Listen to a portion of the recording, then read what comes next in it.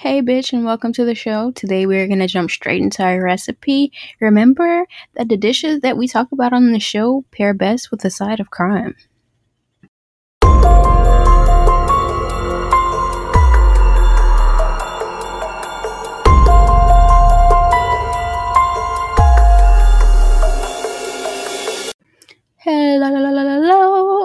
Hello everyone. I hope you're all having a great Sunday. I hate Sundays because that means that Monday is right around the corner, and who likes Mondays, honestly? Anyways, like I said, I hope you're having a good day. If you're not having a good day at the fault of somebody else, please DM me their name and I will ruin their life. If you hear my dog snoring in the background, please forgive me. I've never known peace as long as I've lived in this house, and that's one of the reasons why. Today, I don't know if y'all know this, but I am such a huge fan of dips. I love dips with chips, with breads, with crackers. I love dip. And today we're going to make a copycat white spinach queso from Chili's. Now, usually Chili's is what the fuck? So, in a cast iron skillet, get your canola oil on medium-high heat. You're going to add your spinach and cook it until it's wilted, which it doesn't take much. Spinach literally wilts if you look at it. And then remove it from the pan. Then you're going to add your little butter to the pan. Stir in your flour, basically like you're making a roux. But whenever you make like cheese dips or whatever this way, they come out so good in my opinion. So stir and cook for 20 seconds before you add in your milk. Slowly add in your milk. You don't want to add it in all at once. You're going to add in your garlic powder and whisk that all together really well before you add in your cheese. Make sure that seasoning is nice and like even. So stir your mixture for 1 to 2 minutes until it's thick and bubbly, and then add your spinach and stir. Broil it in your oven for 1 to 2 minutes or until it's golden brown on top. And then you can top with salsa, queso, guacamole. In my opinion, like I'm pretty sure I said this before, I fucking love cheese. So I would add the queso on top and I would broil it for more than 1 to 2 minutes because if you want to get like a crispy cheese top part of it, like if you want the top to be brown, because usually when the cheese is baked like that and it gets kind of crusty, it's so good. And then you just add your queso on top, and bruh, I promise you it's going to be bomb. You can eat it with some tortilla chips of your choosing. You can get a baguette, cut it up, and toast the little pieces of the baguette. It makes like a great little cracker type thing, a nice little toasted bread to eat dips with. Oh my god, so good. And I promise I'm going to start talking about recipes other than dips, but I love dip and I love cheese, and I know there's other people out there who also love the same. So yeah, so the case we're going to talk about today, it's scary. But I mean, just existing in the world as a woman is scary in itself, which I guess is what makes this all the more scary. So today is the Fort Worth Missing Trio. Now, the Fort Worth Missing Trio is an unsolved missing persons case from December of 1974. So the trio were Mary Rachel Trlica. I don't want to say it wrong, but it's spelled strange. Trlica. Trlica, I guess. Lisa Renee Wilson and Julie Ann Mosley. They all went missing while they were Christmas shopping at Seminary South Shopping Center in Fort Worth, Texas. The girls were driving a 1972 Oldsmobile 98. The car was left behind in the parking lot, and the girls were never seen again after this day. Now, the oldest of the girls, Mary Trlica, she was 17 at the time. The oldest of the girls was Mary Trlica. She was 17 at the time, but she often went by her middle name Rachel, so that's how she's going to be referred to, as Rachel. Rachel was a married high school student that went to Southwest High School in Fort Worth, Texas. Rachel had been married to her husband, Tommy, for 6 months, and she wore a wedding ring. Lisa Wilson was 14 at the time of her disappearance. She went by her middle name as well, and her middle name is Renee, and that is what she will be referred to as. At the time of her disappearance, Renee was wearing a blue-purple hip hugger pants, a white pullover that says Sweet Honesty, red and white Oxford shoes, and a promise ring with one clear stone in it.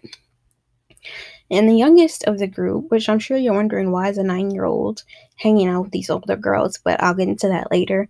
The youngest was Julie Ann Mosley. She was 9, and when she disappeared, she was wearing a red shirt with dark pants and red tennis shoes. When the girls went shopping, Julie asked at the last minute to go with them because she didn't want to spend her day alone. The other girls told her that she would have to get permission to go from her mom, so Julie went inside and called her mom, Rayanne, who recalls the phone call with her daughter. She initially told Julie that she couldn't go because she didn't have any money and she just needed to stay home. Rihanna also didn't really know Rachel, but she knew Renee and Renee's mother. However, Julie kept whining about how she would have no one to play with all day, so finally Rianne told Julie that she could go, but she needed to be home by 6. Terry Mosley, who is Julie's brother, was 15 at the time. Their dad was out of the picture, so their mom was having to work, and he said that back then they were able to stay home alone without a parent, but that's not something that he would recommend now. Anyways, the older girls wanted to be home by 4 regardless, even though Julie's mother had given her a curfew of 6, because Renee had a Christmas party that she wanted to attend with her new boyfriend, who so happened to be Julie's brother, Terry. He is also the one that gave her the promise ring. The girls went to a surplus store in Fort Worth where Renee had some layaway items. After that, they went to Seminary South Shopping Center, which is where they disappeared from. Several people reported seeing the girls in the mall that day. When the girls didn't come home, the families became concerned and went to Seminary South to start searching for them. They got to the shopping center at 6 p.m. and saw the girls' car in the Sears upper-level parking lot. There was evidence that the girls had gone back to the car since the gifts that they had bought were in the car. The family spent the night at the mall waiting for the girls to return. They're searching, they're waiting there, hoping they're going to show back up, and they just didn't. When the girls never showed up, the police were immediately contacted. The youth division of the Fort Worth Police Department took over the case. Of course, it was assumed that the girls ran away because there was really no evidence of foul play. There's no blood. There's no, the gifts are still in the car, so it's not a robbery. So they just assumed that they ran away. The next day, Tommy Trelica received a letter supposedly from Rachel, saying, "I know I'm going to catch it, but we had to get away. We were going to Houston. See you in about a week. The car is in Sears upper lot. Love, Rachel."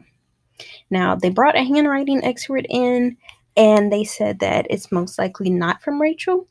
The address was written in pencil.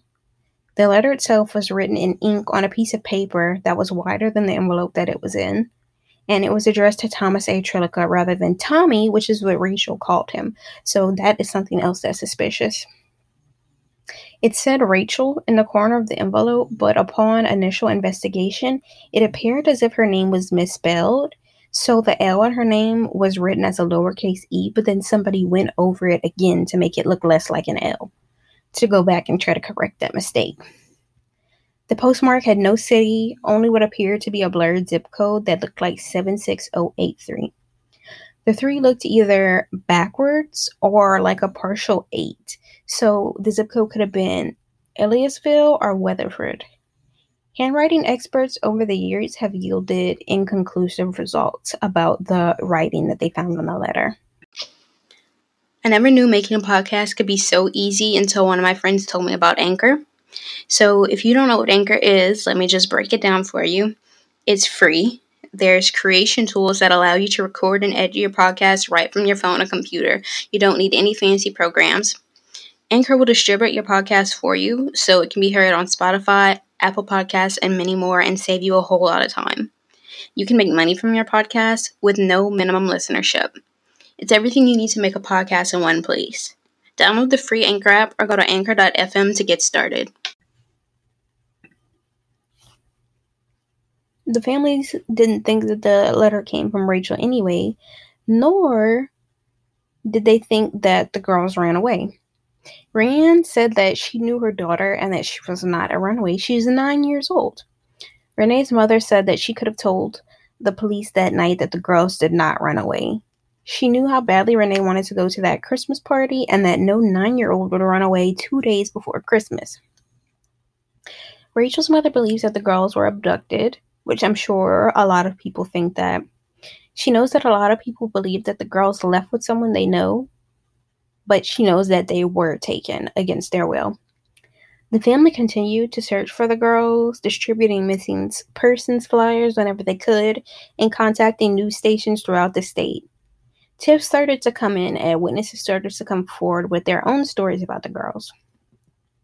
In 1975, someone who claimed to be a friend of Rachel said that he saw the 3 girls in the record department of a store inside the mall just shortly before they disappeared. Apparently, he saw them and briefly spoke with Rachel. The man claimed that he saw another person with the girls, but there's no, they didn't give me a description or say whether it was a man or a woman, just that there was another person with the girls. Some clothes were found in Justin, but it was determined that they did not belong to the girls. Tired of dealing with the local police, I guess they were seeming too incompetent or trying to make it fit their narrative of the girls running away. The families hired a private investigator named John Swaim in August of 1975. Swaim discovered that a 28-year-old man who worked for a store that Rachel had applied to was making multiple obscene calls in the area. The man was using his position to get information about young girls who either applied or were listed as references. 6 different girls who applied were receiving obscene phone calls. The same man also lived in the same neighborhood as Rachel's parents. Despite these things, the suspect was never investigated further. In 1975, Swaim went to Port Lavaca with 100 volunteers to look under bridges after they received a tip saying that the girls were killed and dumped there. No evidence of the girls was found, however. 3 skeletons were found in a field by an oil drilling crew, which is such a strange coincidence for them to be looking for 3 girls and 3 skeletons happen to be found. Upon x-rays and dental records, though, the bodies were not identified as the girls. The bones belonged to a boy between the ages of 15 and 17, and the 2 others were girls, neither of which were any of the 3 missing girls. In March of 1976, a psychic called the families and told them that the girls could be found near an oil well. For whatever reason, the searchers focused on one small county, and nothing ever came from it, which I am not even sure if it was the county that they went missing from. Swaim died in 1979 of an overdose, which was ruled to be a suicide. He had made it known that upon his death, all his files regarding the case be destroyed. In spring of 1981, police were called to a location in Brazoria County where human remains had been found in a swampy area. After investigating for a month, it was determined that the remains did not belong to any of the girls. A homicide detective was assigned to the case after it was reopened in 2001.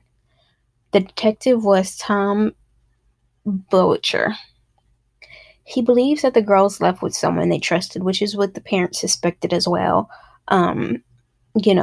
It's just very unlikely that these girls would leave with a stranger in broad daylight. Witnesses saw them with one person, but he believes that there was more than one person involved. So decades after the girls disappeared, there's still no trace of them and no clues as to what might have happened to them. There was a store clerk at one point who came forward and said that she saw 3 girls being forced into a yellow pickup truck with lights on top of it, but that witness was never found by the police, and her story was never confirmed. In 1981, a man said that he saw a man forcing a girl into a van, and that the man told him it was a family matter and to mind his own business. And I don't know if it was out of fear that he did mind his own business and didn't, call the cops or anything like that, but that's very sus. Lastly, a former Fort Worth policeman and security guard at the mall the girls went missing from saw the girls with a security guard the night they went missing. Terry Mosley told Dateline that he was home from school the day it happened. He left his younger sisters, who were 9 and 11, home and went to visit his girlfriend Renee Wilson, which is one of the girls that went missing. Terry and Renee grew up together because her grandmother lived across the street from Terry. Eventually, they grew into more than just friends, and he says that he went over early to Renee's house and gave her the promise ring that she was wearing whenever she disappeared.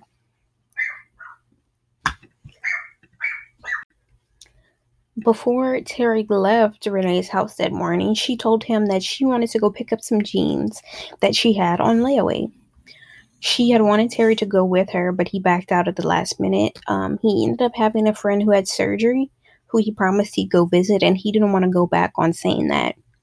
So I'm sure he feels an immense amount of guilt that he could have been there to protect them, help them, see something, say something, but he ended up not going.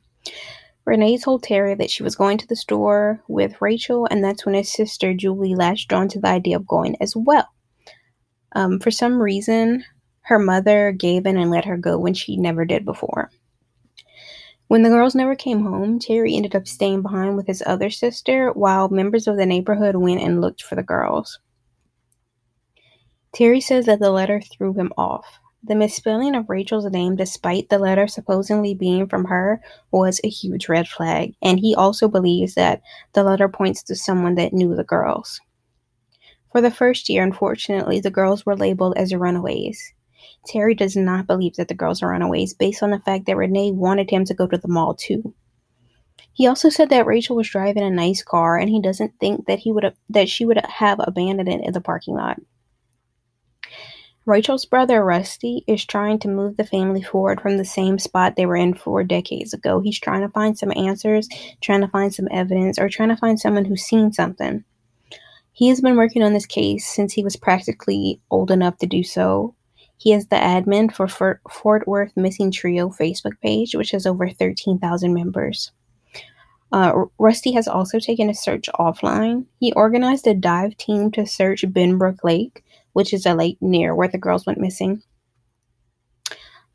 Rusty was led to Benbrook by learning about a car that went missing around the same time the girls did. If someone was trying to get rid of a car, Benbrook was the closest logical place or body of water to dispose of it. They ended up finding 3 cars at the bottom of the lake. 2 of them were determined to not be tied to the case, but the third one is a car of interest. I don't think they released any details as to why they think that. Most of the families of the girls have passed away, unfortunately. Rachel's mother, Fran, who's now 80, put 3 angels on her lawn every year to symbolize the 3 girls. But Fort Worth was never the same after they went missing. Terry still struggles with the immense pain of losing his girlfriend and his little sister. He did say he tries not to let it ruin Christmas, but he always hopes that the holidays pass quickly, which is just so sad. That is the case of the Fort Worth Missing Trio. I know this is a very old case, unsolved, cold, but if you know anything, Fort Worth Missing Trio on Facebook, 13,000 people, I'm sure it's more than that now. Please reach out to them. It can be very upsetting to not know what happened to your family member. But these people are dedicating a lot of time and energy to figure out what happened to their family. So if you, by any chance, know anything, please reach out to them. And that is our case for the week. Thanks for listening.